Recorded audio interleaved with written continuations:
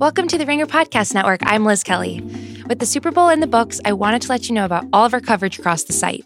We have Kevin Clark, Robert Mays, Roger Sherman, and more breaking down every aspect of the game, including winners and losers, key plays from the game, and the halftime show performance. Also, make sure to check out our YouTube channel where Kevin Clark talked to Amari Cooper on Slow News Day, and Roger Sherman chatted with players from each team for their thoughts leading up to the game. Be sure to watch and subscribe to our channel on youtube.com/The Ringer.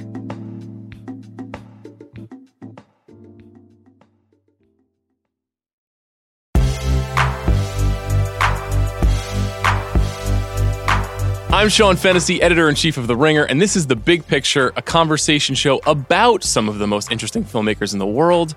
I'm joined by two of my most beloved colleagues and two of the great thinkers about this filmmaker we're going to talk about today. Amanda Dobbins, hello. Hi, Sean. Chris Ryan, hello. Hey, buddy.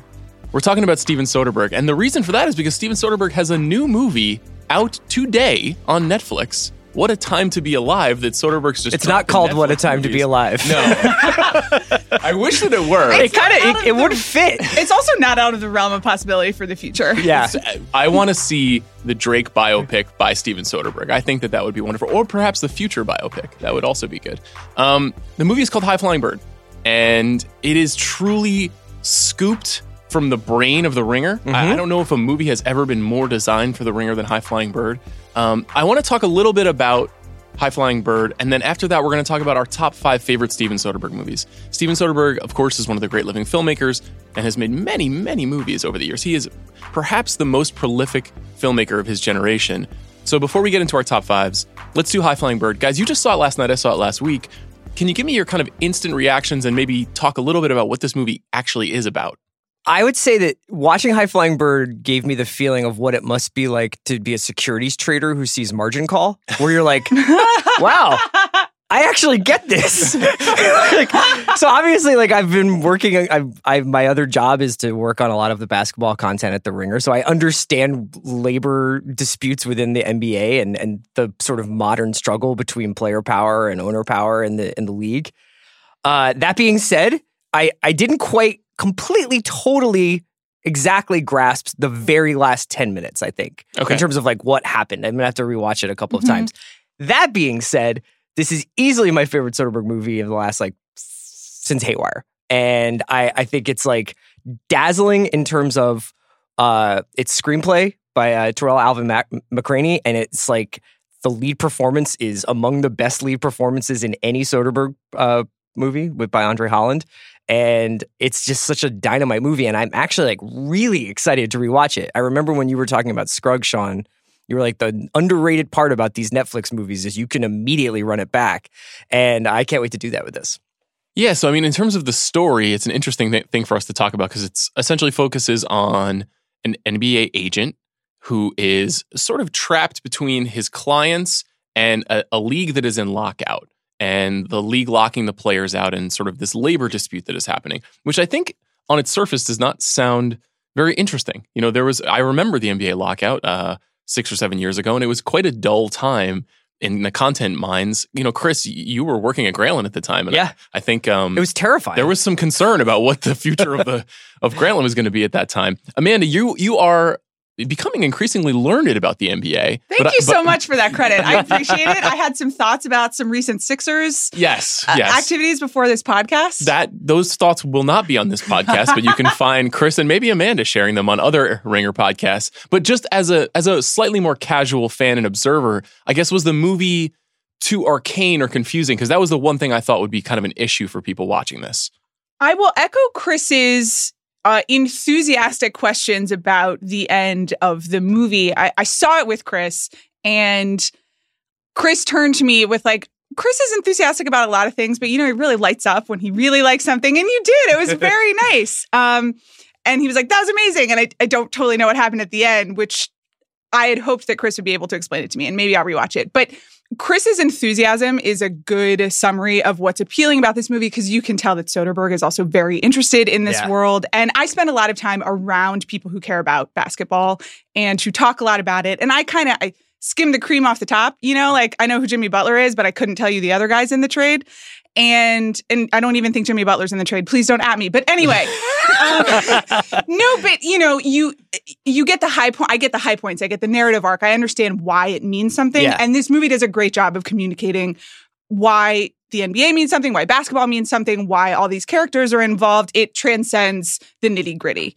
Yeah, there's something, it hadn't occurred to me before, but because this is essentially a story about player power and agency, both literally and figuratively, the fact that it's dropping the week of the NBA trade deadline is ridiculous. It can't be a coincidence, right? There has to be some savvy scheduling genius at Netflix who knew that, there's such a high tension And the interest. week before All-Star, which Exactly. is typically basically a convention for NBA agents anyway. Exactly. It is truly a fascinating movie. There are other great performers in it. Zazie Beetz in particular, I think is great. Sonia Sohn, who people know from The Wire. She is remarkable. Really great. Unbelievable. Yeah. She's essentially playing a sort of NBA Player Association stand-in. I Michelle somewhat, Roberts. based on Michelle Roberts, yeah. There's a delightful Kyle MacLachlan series of scenes portraying an NBA owner of some kind, though I can't figure out. Did you have any sense of who that might have been? I got the feeling like it was somewhat supposed to be Dolan because of the family aspect of it. But I think that he's... I'm not sure who he's supposed to be modeled on otherwise, because no one is that good looking and young who owns an NBA team, I don't think. Incredible moment in a sauna with Kyle MacLachlan in this movie. So there are a couple things to note about High Flying Bird that I think are fun. One, it's entirely shot on an iPhone. This is not the first time Soderbergh has done that. He also did it on Unsane, which is not as good a movie as High Flying Bird.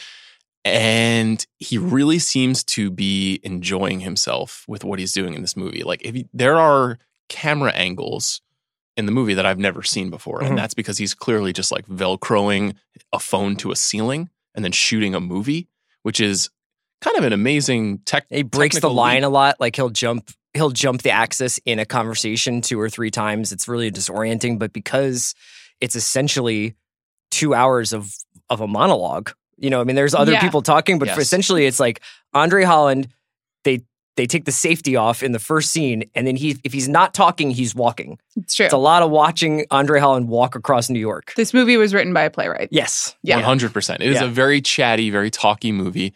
But the other thing that I think that using a phone allows, particularly, is we get to see the wide expanse of a city because you don't have to get a permit to shoot a movie like this necessarily. It's a lot easier to capture Andre Holland stalking the streets of Midtown in New York, which would be so hard to do now and so expensive. And Soderbergh is really crafty. Now, I'm sure they got the permits or whatever. It's Netflix. But you can see that there's some trickery going on here that other filmmakers couldn't accomplish. So I love that about it. And I also want to note, Adam Naiman pointed this out to me, which I thought was very wise. There's a plot angle in this movie about sort of who has the rights to player performance. That is to say, like, networks pay to air NBA games. And the idea of Netflix or a streaming service coming along and buying those rights so that a player could play in a 1-on-1 tournament or a 3-on-3 tournament or a different version of NBA basketball is kind of at the center of the conflict of the movie. And that is also the conflict that Steven Soderbergh is at right now. Because Steven Soderbergh, his last couple of movies, I'm sure we'll talk about them a little bit, he made this very bold gambit to release them with a company called Bleecker Street. And he tried to take much more control over the marketing, rollout, and strategy around releasing a movie, not just making it, but how it got into theaters, how they promoted it. The marketing budget for movies is usually somewhere between $20 to $40 million, especially mid-tier movies. He was saying that's too much. We don't need to spend that much. Recently on the Bill Simmons podcast, Steven Soderbergh admitted that he was wrong, that in fact he thought he had cracked the code with Logan Lucky, and nobody went to go see Logan Lucky, even though I think it's kind of in the conversation for, top 15 Soderbergh movie. Very fun movie with movie stars. And you can see him using Terrell Alvin McCraney's script to kind of work out his feelings about, where should a movie be? Where should the rights to my creativity live? And what's the best way to disperse those things, which I thought was such a cool self-referential thing, which I'm sure, as we'll talk about, is something Soderbergh does in all of his movies. Yeah. One of the most exciting things, and we're going to be getting into this, obviously, about Soderbergh as a filmmaker, and it's like any great filmmaker, is that it makes you think about other stuff. So I've read a couple of different reviews of pieces of writing about High Flying Bird. A.A. Dowd was talking about how this works as like part of a trilogy about the body with Magic Mike and Girlfriend Experience. I've read some people talking about how this is obviously like he's still hung up on not getting to make Moneyball. He was fired from Moneyball or left Moneyball, and that this is essentially like there's a couple of things in High Flying Bird that are in where he is intending to do in Moneyball, essentially doing interviews with real people from the industry. So there's interviews in High Flying Bird with Donovan Mitchell and Karl Anthony Towns and Reggie Jackson, all NBA players talking about what it was like when they first got into the league. So it's a great text. I loved it. Was a really cool movie to see and to think about. It really is. Any other thoughts on High Flying Bird, Amanda, before we start sharing these top fives? Well, I just wanted to go back, and we'll talk about this in the movies, but the point about how Soderbergh is really enjoying himself, which is really palpable in this movie. And on the Bill Simmons podcast, he had a lot of questions about the NBA. He's clearly a basketball fan, definitely knows more than I do. I learned from that podcast and then tried those takes out on other people, and they were like, no. But we'll talk about this in his filmography more generally, but Soderbergh likes to try things out. He's always experimenting. He's like, what if we made this type of movie? What if I did it with this camera? What if I, he moves really quickly and likes to try things, but he is most successful when he pairs that with like an actual enthusiasm. And, his films are a little wry and a little distant. So you don't always think of it as like enthusiasm with a lot of exclamation points, but he really, and I think this is something that we all relate to in him, he's like a real culture nerd. He really gets interested in things and wants to dig in. I'm obviously the Culture Diaries are our favorite things of of all time. And I do want to talk about those, but he's just reading and consuming and listening. And this was a great reminder of when the stars align and when he's both trying some stuff, but really juiced in on the topic. It's pretty transcendent.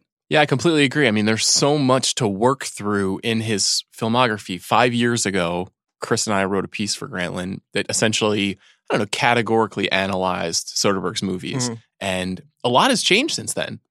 He's made 4 movies since then. He's made, I think, another season of The Knick. And he has another movie coming out, I think, later this year called The Laundromat, which is essentially about the Panama Papers. And that's a big kind of, that feels like him doing Traffic to me for the first time in a long time. So maybe we'll have to just do this podcast all over again at the end of this year. I'm psyched. Let's do top fives. Amanda, why don't you start? I suspect we're going to have plenty of crossover. So when we do on these top 5 podcasts, we'll use that as an opportunity to share all of our feelings so we're not repeating ourselves. Okay. Number 5, Amanda Dobbins. I'm going with Aaron Brockovich. You want my number? I do. How about this for number 6? That's how old my daughter is. 8 is the age of my son. 2 is how many times I've been divorced. 16 is the number of dollars I have in my bank account. I'm so glad we got that out of the way. Nice. Okay. Great. I don't have that on my list. Me neither. Okay, I figured. That's part of the reason it's on here. A couple things.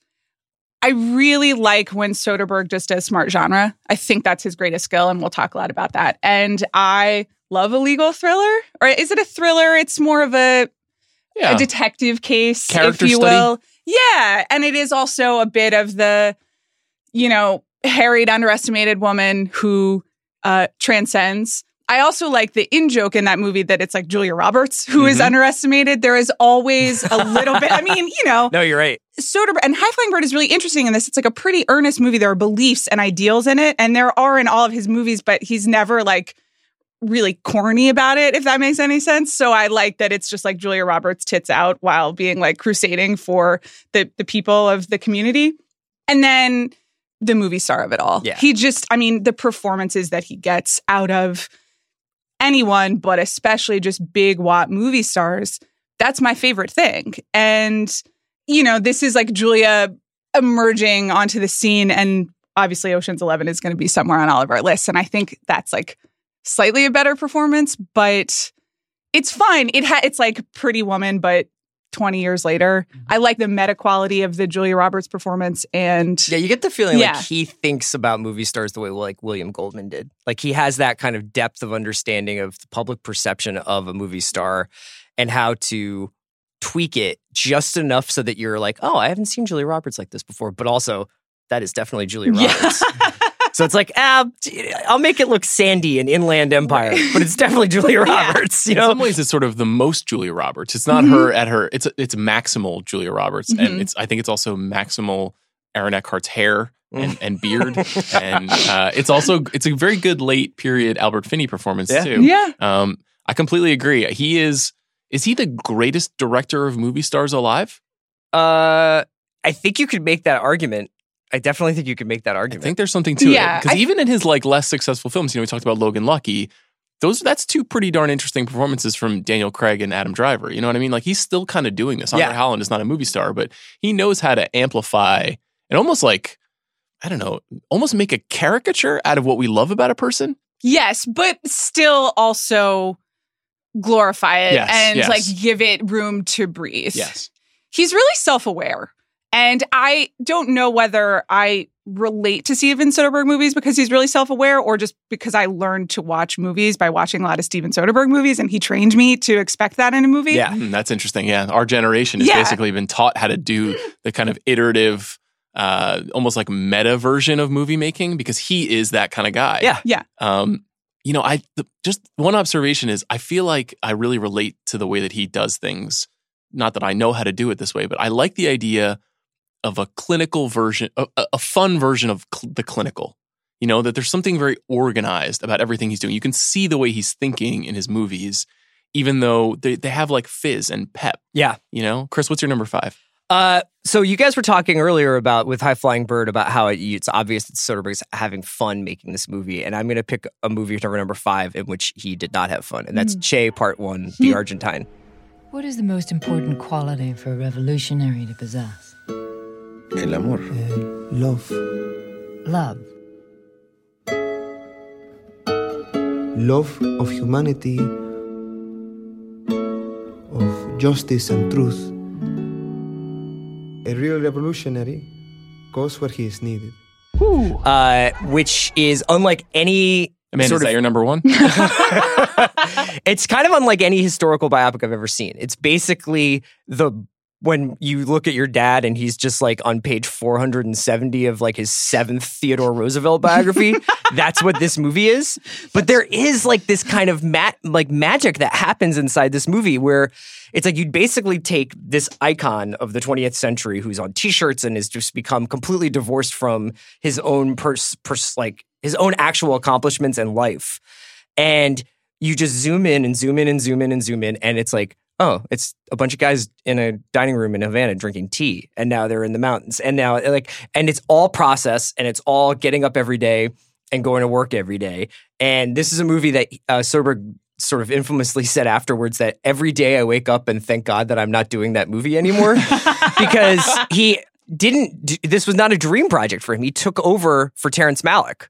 And basically wanted to get it done for Benicio. And so they made a 4-hour movie that they chopped up into 2 parts that doesn't really have any like highs or lows or any act structure or anything like that. It's essentially chapters of a history book with no widescreen panoramic understanding of what's going on. And I kind of was like mesmerized by it last time I saw it. And I would just say also, speaking of movie stars, it's an incredible Del Toro performance. I love that one. I haven't seen that movie probably since it came out. Yeah. I don't think I watched it when we wrote that thing 5 years ago. It's a big investment. 4 hours is real. And you're right. It doesn't have, I think of, we recently obviously watched The Godfather 1 and I immediately felt like I had to watch 2 right afterwards. I recall not having that sensation after Che Part 1. I was going to say, I don't know that I've ever... I definitely haven't finished 2. Whether I started it is anyone's guess. It's kind of a slog, but it is a fascinating example of his willingness to sort of, for lack of a better word, commit to the bit. He really, he goes all in. My number 5 is Ocean's 11. It's never been done before. What's the target? When was the last time you were in Vegas? You want to knock over a casino. 3 casinos?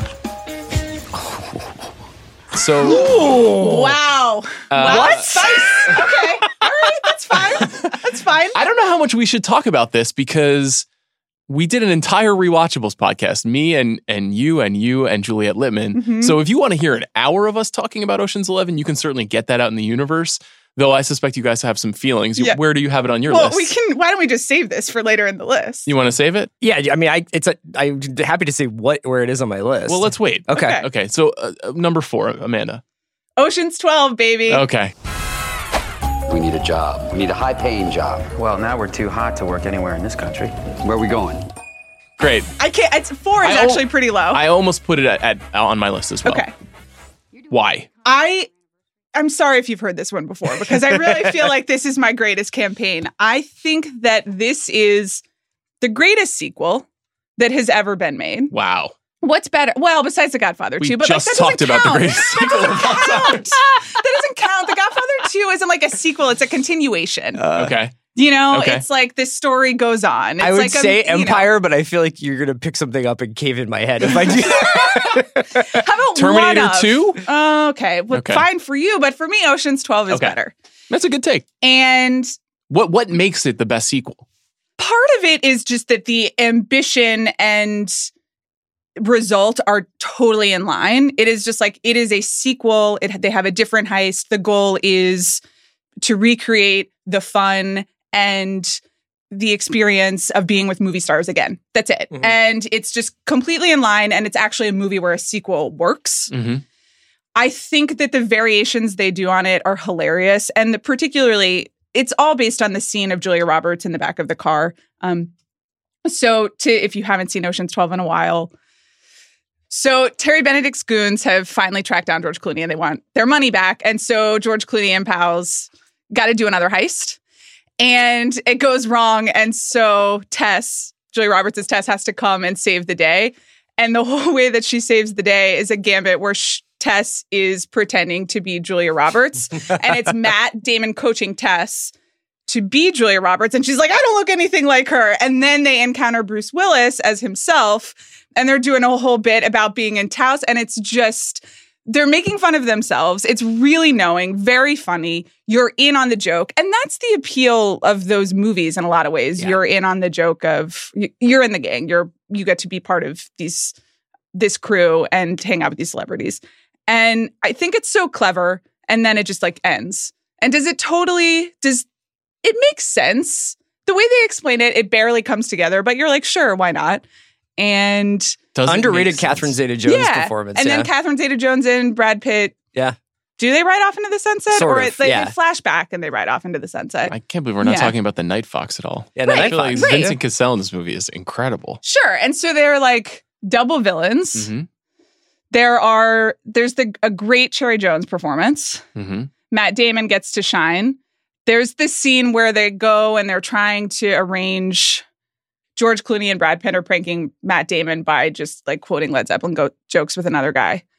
It is more of, if Ocean's 1 is like it's a heist movie, but we did some experiments with it, then this like doubles down on the case study and like, here are all the weird things that we can do because you already have the baseline understanding of like, oh, this is a fun heist movie with some friends. So one thing about this movie that I've been thinking about recently, as we mourn the sort of desecration of Hollywood over the last 10 years, how it has fallen at the knees of dinosaurs and superheroes.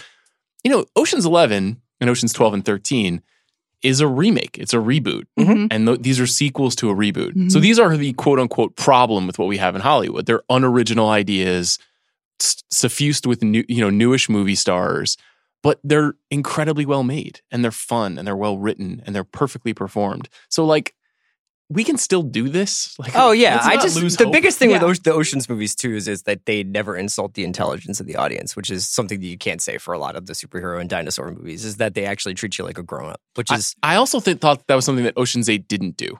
I thought that Ocean's 8 weirdly was not complex enough, and that's one of the reasons why it wasn't as successful. It had nothing to do with it being an all-female cast or even necessarily with the director. It was sort of like, it felt like a watered-down version of these Ocean's movies, and that's why it ultimately doesn't work. Chris, what is your number 4? I cheated and put season 1 of The Nick. And with every blow I land, every extra year I give to a patient, and know that at the very least, something has been won. Great, go ahead. So just low-key, he directed a 20-hour movie about a hospital. We forget about this. Like, that's just sort of like, not a lot of other directors have done that. Checkmate, Nicholas Winding Refn. It's like Cary Fukunaga had to go to director jail after he did 8 episodes of True Detective. And I think he's doing fine. He's doing fine. So hidden inside of all this, so obviously The Nick is a story of a turn of the century New York hospital and the invention of sort of our more modern surgical and medical techniques, starring Clive Owen as this cocaine-addicted doctor who's really pushing the limits of what medicine is capable of doing and whether or not there's an inherent brutality in cutting into people and fixing them. And it's also got a bunch of physician heal thyself stuff. The script for this show was pretty okay. There's a version of it that would have been on like TNT. It's okay. I definitely don't remember what happened at all. Well, so then you get Clive Owen and you just say, let him turn him up and let him just chatter teeth across the table. Then you got Andre Holland burning around there on the margins. And then Soderbergh essentially is like, I don't really care about the language of television, visual language of television. So if two people are having a conversation over here, my camera is literally just going to go down the hallway the other way. And we're going to hear the conversation, but I'm going to look at these light bulbs because they're pretty interesting. And they would essentially shoot like an unheard of amount of pages per day in New York. And it was just this kind of dazzling fever dream of a show that was on for 2 years. And, there was always this rumor that his idea for the show going forward was that the Knick would be the star of the show and that they were going to do like a version in the 70s and a version in the, and basically they would have this like either a rep theater company or new actors come in and be doctors in these different time periods in New York. And obviously they felt like they couldn't make that work for a variety of reasons, but that first season in particular is kind of a perfect gem. And it's amazing to see. I think that's where he really starts to exercise a lot of the muscles that you see him doing in the last couple of years. You see it in High Flying Bird. There's a couple of scenes where like two people are having a character, but Zazie Beetz is the person in the frame and she's not talking. Yes. And it's just like a 45-second reaction shot of her until they finally mention her. And she's like, yeah. But that happens a lot in the Knick where there's like a conversation that would be, if I had to just watch this straight, I'd get kind of bored after a while. But because he's now watching someone clean out water pans while these two robber barons talk about whether or not the Carnegies are in town, you get, or bedpans, you get the kind of idea of like, oh, he's playing with all these different ideas at once. This is really a dad history list of Soderbergh. That's fine. I think that's good. You're doing dad history. Yeah. I'm doing movie star. Yeah. That's great. And I'm doing obsession with genre. My number 4 is also a cheat. It's 3 movies, which I don't like to do, but fuck it, it's my podcast. So this is The Informant, Contagion, and Side Effects. Oh, yeah. Now, I don't think that on their own, all 3 of these movies are better than Ocean's 11, so don't get it twisted. But this is the Scott Z. Burns trilogy, the screenwriter who collaborates with Steven Soderbergh frequently. In fact, The Laundromat, his forthcoming movie, is written by Scott Z. Burns. Scott Z. Burns is also the director of a movie coming out later this year called The Report, which debuted at Sundance, that is about the CIA. Scott Z. Burns and Tony Gilroy are kind of the alpha and the omega of the greatest living screenwriters in the eyes of many right now. I pick these 3 movies because I think that they do something that is pretty remarkable, which is Steven Soderbergh paying homage to a certain kind of genre that he loves while making it his own movie. The Informant is very much a kind of Hal Ashby 70s oddball tonal comedy drama. It's based on a real life story about an executive at a food company, essentially a corn company, who has been essentially manipulating the FBI and his own company to defraud everyone. It's definitely in my top 3 Matt Damon performances. It's such a funny, strange movie. It reminds me a lot of Being There. It's like Being There on acid. It's just very up and the movie's title ends in an exclamation point, and that kind of tells you everything you need to know about it. Steven Soderbergh doesn't strike me as the kind of person who uses a lot of exclamation points in his emails, but nevertheless, there's something very arch and wonderful about the movie. Contagion is definitely his homage to the kind of China Syndrome, outbreak, 70s disaster movie. It features the single greatest shot of Gwyneth Paltrow of all time when she is... That's rude, but... What does Damon say? She had a fever. She had a cold. That's so fucked up. I sat in the front row of the movie theater for that somehow, and yikes. Wait, because that's like when he goes in and they're like, yeah, we lost her. Yeah. And he's like, what do you mean you lost her? Like, It's simultaneously very tense, but also kind of a commentary on stardom. It's him just murdering movie stars with this influenza outbreak, right? And that takes over the world. And Gwyneth specifically, that's in like 2011, which is kind of the first wave of like true Gwyneth backlash. Definitely, and he seems to sense like how to put people in a position. He's tapped in. Mm-hmm. Steven Soderbergh's always tapped in. It also features kind of some early deep thoughts about vlogging. I don't know if you remember Jude Law's character in that movie. Yeah, who's kind of an proto Breitbart he's kind of Alex Jones. I mean, in many ways, he's Alex Jones, and that movie looks. I don't know about insightful about the forthcoming influenza outbreak that's hitting this country, but certainly insightful about the way that we communicate about terrorizing things. You know, there is a panic around that movie that it feels very insightful.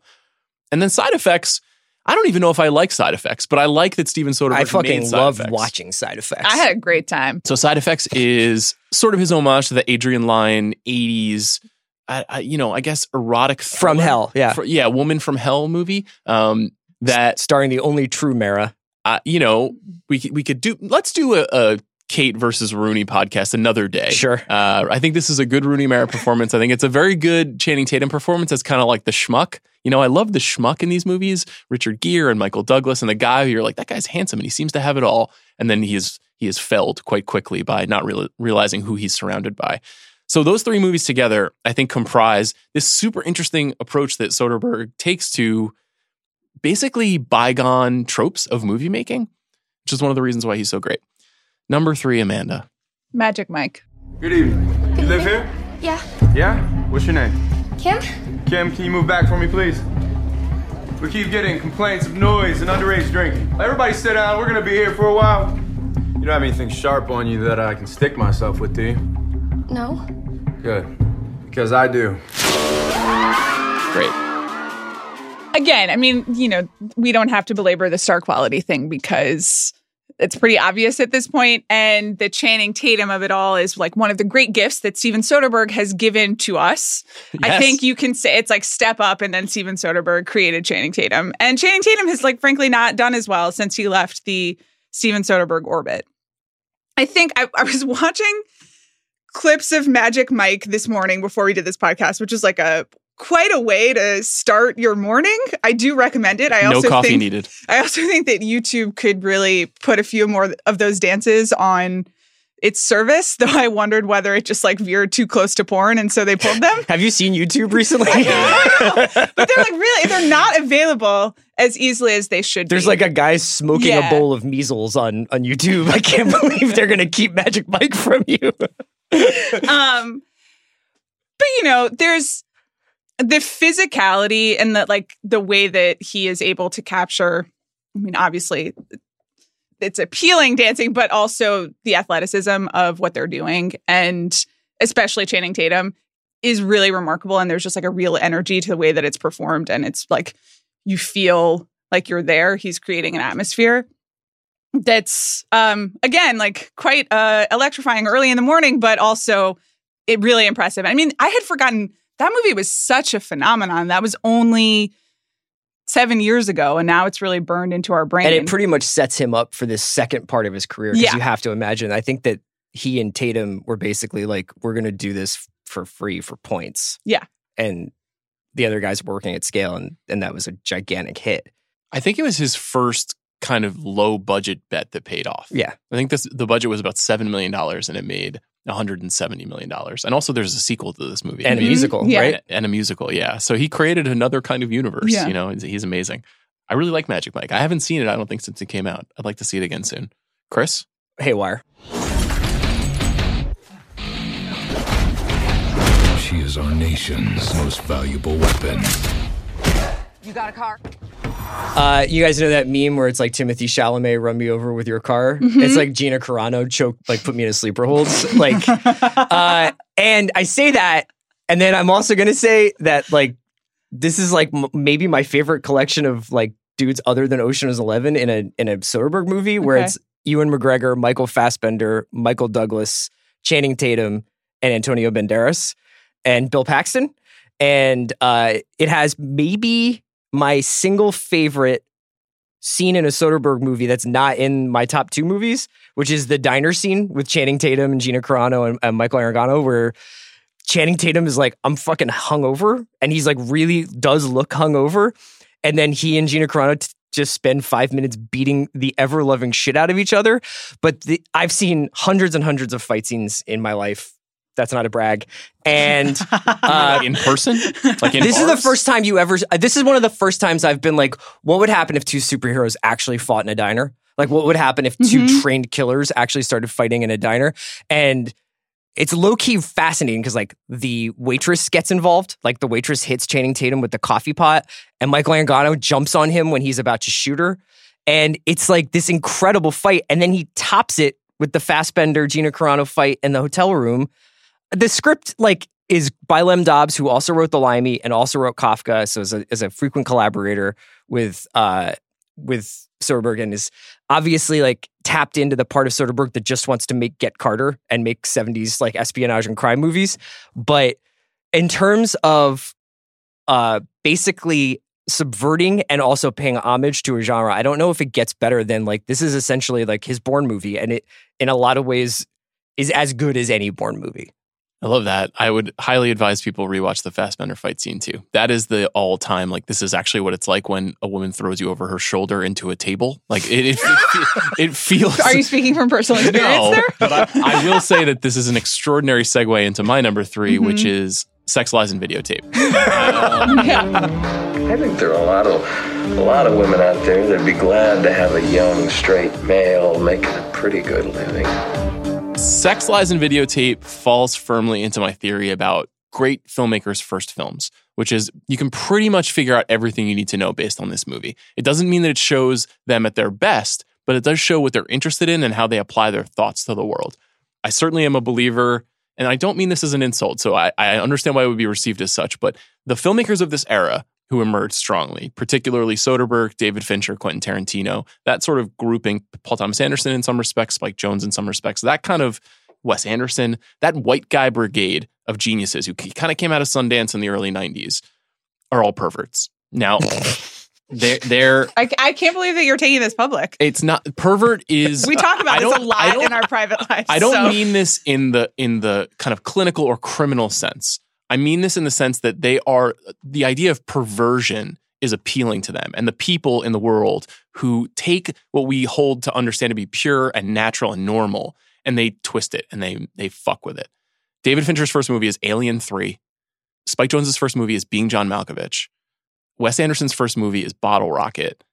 And Quentin Tarantino's first movie is Reservoir Dogs. And Steven Soderbergh's first movie is Sex, Lies, and Videotape. Yeah. And in all of those movies, you basically see a version of humanity corrupted. And you see people breaking the laws, not the sort of governmental laws, but the human laws. Yeah, the social contract. Yeah. Yes. Yeah. And that is absolutely what these people are interested in. And Sex, Lies, and Videotape, while it is not necessarily the most dazzling work, it doesn't have any of the effervescence of Erin Brockovich or that charm of Ocean's 11, but it has all these ideas about what guys who all they want to do is just like watch VHS cassettes all day and jerk off like really are about. And it's also about really like genuine human relationships. Welcome to Marwin, Amanda. So I hope if some sort of Steven Soderbergh friend or acolyte is listening to this, they don't mistake my point. My point is just that it's amazing how much of yourself you can put into a movie, even if it's about disgusting people. Yeah. And I think that this is such an amazing evocation of that. And I would encourage people to rewatch Sex, Lies, and Videotape because it was made for like no money, and it basically reset the conversation for the Sundance Film Festival and also for maybe my sense of reality as a young man when this movie came out. Amanda, number 2. I mean, this is predictable, but out of sight. No bills off the bottom of the drawer, please. It's your first time being around? You're doing great. Thank you. Have a nice day. You too.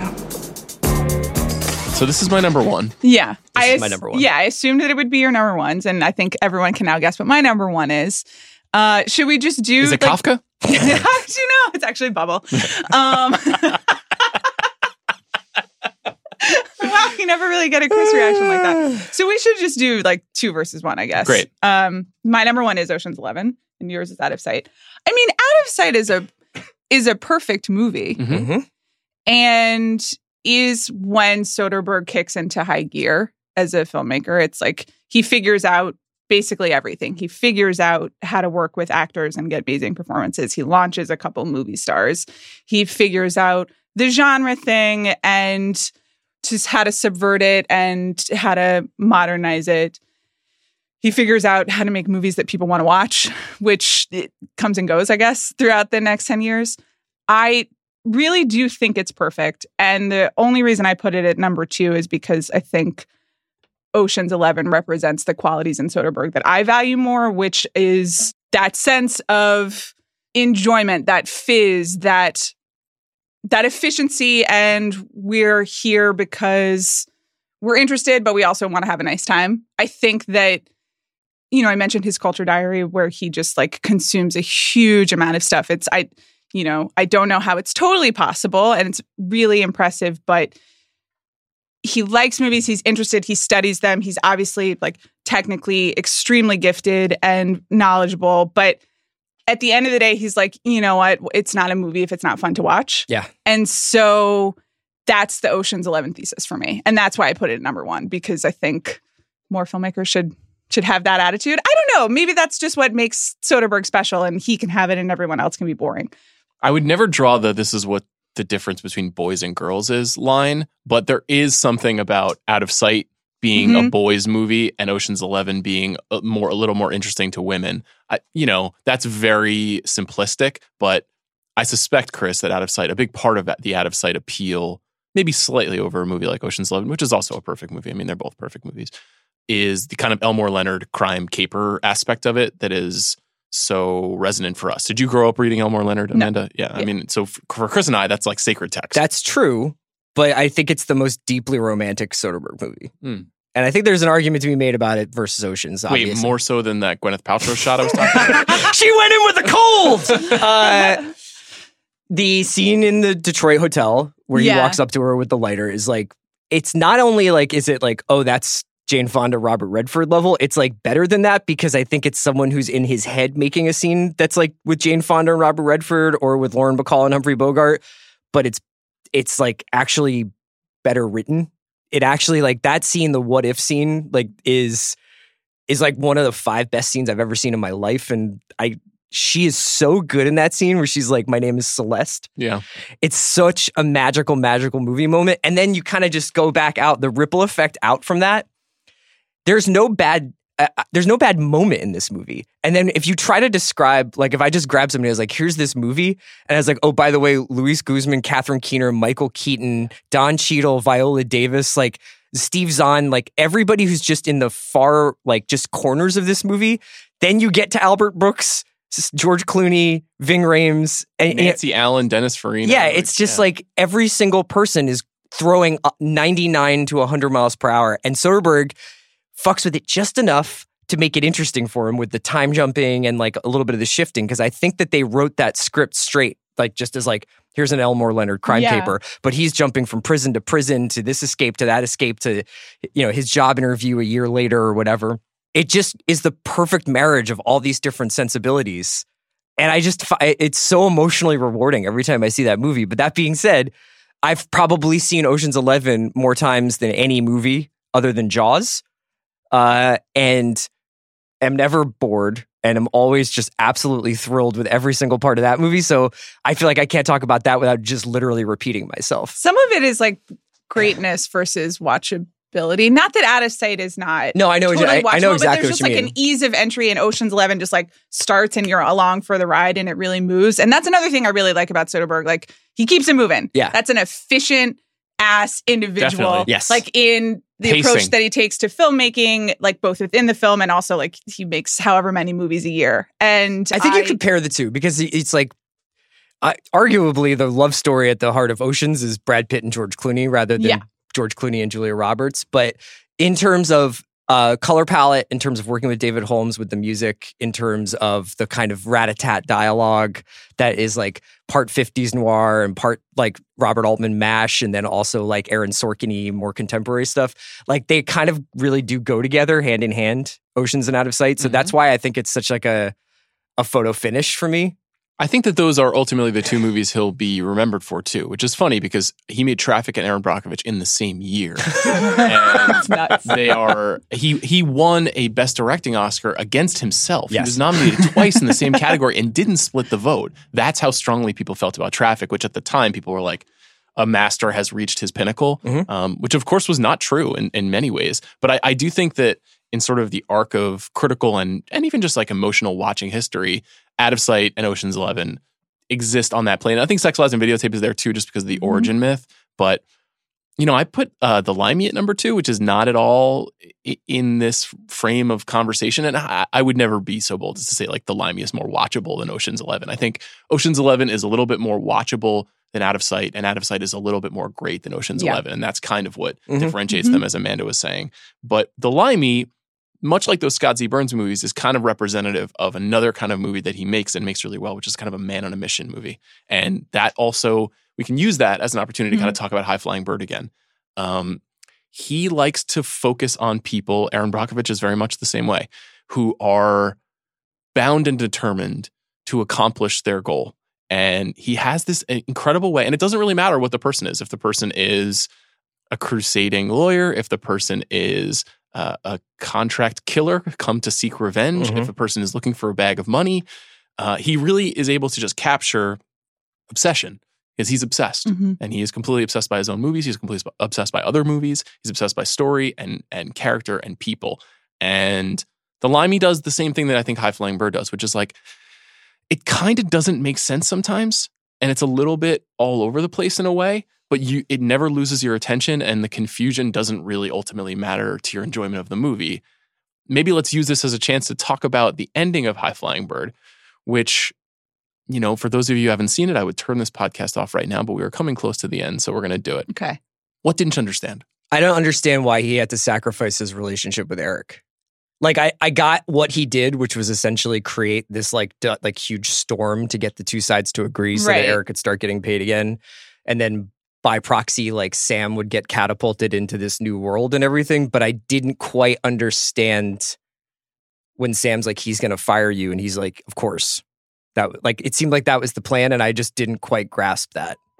Lamb to slaughter, I think, was the idea. You know, it's but was it like that was the plan, or was it like that was a collateral damage of my whole thing? That was my understanding. My understanding of it was that this wouldn't threaten his business long term, losing Eric, and that he'd be able to recover from that, and he would make it clear to his agency. I can't remember the name of the SAV, the fake CAA. And that it would be understood by Zachary Quinto that Andre Holland's character is invaluable because of his ability to pull off a machination like this. So you lose a client, so be it. What didn't you understand? What was the part? Well, I guess, why did it take him 6 months to do this? You know, because it's suddenly like they've been in a lockout for almost 6 months, and then he gets like one meeting in the corner. Zachary Quinto is like, you got to fix it. And then he's just like, I can see all the pieces, and they come together. And they cut his, I think they cut his corporate cards, right, and everything. So I think it only just occurred to him in that period of time. I think from when the movie starts is when he realizes he has to do this. I think I just wasn't clear whether there were some other aspects of the plan that had been in the previous 6 months that I didn't really understand because of like basketball. Right. I think it's interesting because I thought that the sort of key ideas about the NBA were primarily trapped in 2013. It felt like a movie that was kind of written 5 years ago. Oh, yeah. But that bigger idea of Netflix wants to pay for the rights to basketball is real. We're coming. Yeah. We're getting real close to that. We're probably 18 months away from that conversation getting really loud. And that's going to be another thing that's just like Steven Soderbergh's foresight, you know? Yeah. It was interesting to be, Chris and I saw it at Netflix. So it was interesting to be sitting in the building when those things, like those lines started happening. Yeah. That was the only thing that was confusing to me, was just like that. And the like, you know, they were going to blackball me and that scene. And he's like, obviously letting this kid have it. I thought maybe it was because like now you understand. Like otherwise we were just always going to have this situation where I'm going to come bail you out of these, like you get a loan and you do this stupid thing and you do that stupid thing and I'm constantly bailing you out. But I couldn't understand why that needed to be the end point. And while I thought Zazie Beetz was phenomenal in this movie, I wasn't quite sure the maneuvering of her into becoming essentially the next Myra I was just a little bit like in the dark about. But I think that that's how heist movies work, is you're like, wait a second, they had a mask on the whole time? Yeah. Like that's like kind of get this straight. You're saying Steven Soderbergh is canceled? Wait, can I just ask one more question just about the plan? Yes. And this is like non-expert Amanda asking the questions. So when will expert Amanda be showing up? I meant, and that's so nice. At least you believe she exists. The streaming and the games that pop up, like the one-on-one game that's seen 24 million times, and then there's that scene with Kyle MacLachlan and some other dude, and they're like, there's a game in Vegas, and then there's like another 3-on-3 in Miami. And so the threat to the league is, can we play that out a little bit? Is it just that A breakaway league, essentially. Okay. That they would start developing this like interest in these guys who were like just happening to show up in places and play basketball because there's a lockout, so they're not contractually obligated to like honor certain things, and that there would be a breakaway league, which I think is. They don't get much into the economics of basketball except for I think the sauna scene, or maybe and then some of the scenes with Sonia Sohn and Kyle MacLachlan where they're like, we're the reason everybody watches, and the owners are like, but we have to pay for like the vendors and this and the food services and the bathrooms, and we have to send you on planes and buses and pay for the doctors, and when you guys get hurt, like we eat the money and all that stuff. Like that's what owners say for why they deserve the 49 or 50% split that they have now. But I think of it like this: the team owners are the traditional movie studios, and they have a very defined way of doing things, and they run the industry. And there's a feeling that they are not doing things correctly, and there's a better way. Now, if filmmakers try to go out, much like if NBA players try to go out and start their own league without any infrastructure, they're not going to be able to do it. Hence, Steven Soderbergh failing with Logan Lucky. He tried to essentially do it on his own and it didn't work. But maybe there's a new way to use those levers of power to succeed with a new paradigm, which is Netflix.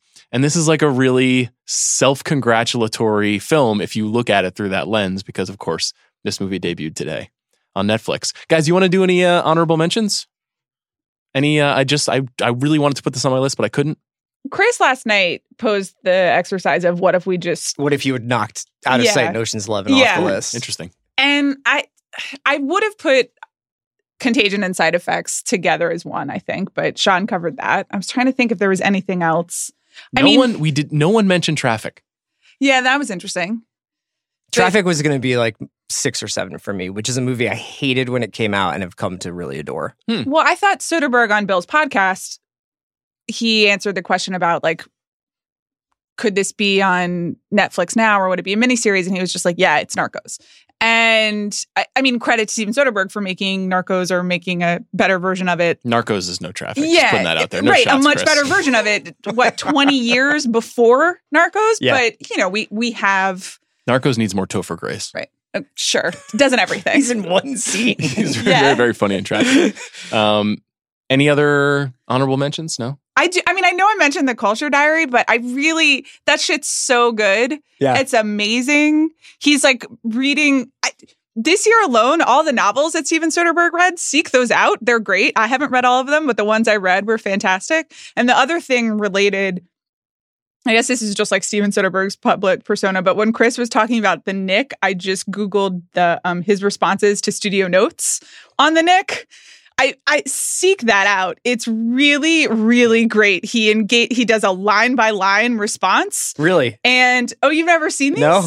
Wow. This is going to be like a whole new blogging great. zone for you.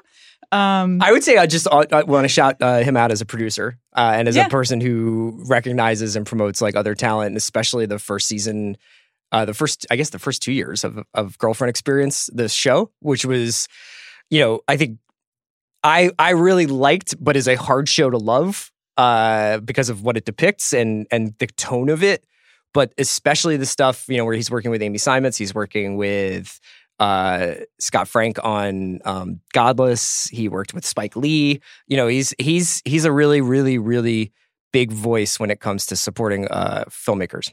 I'd also like to shout him out as a liquor master. He is also the purveyor of I have Singani 63, which is a Bolivian liqueur that is white muscat of Alexandria grape that is mixed into a clear and mixable spirit. Perhaps we should get some Singani 63 for the Ringer offices. I'm available. Maybe just to celebrate this podcast. Amanda Dobbins, Chris Ryan, thank you guys so much. Thanks, Sean.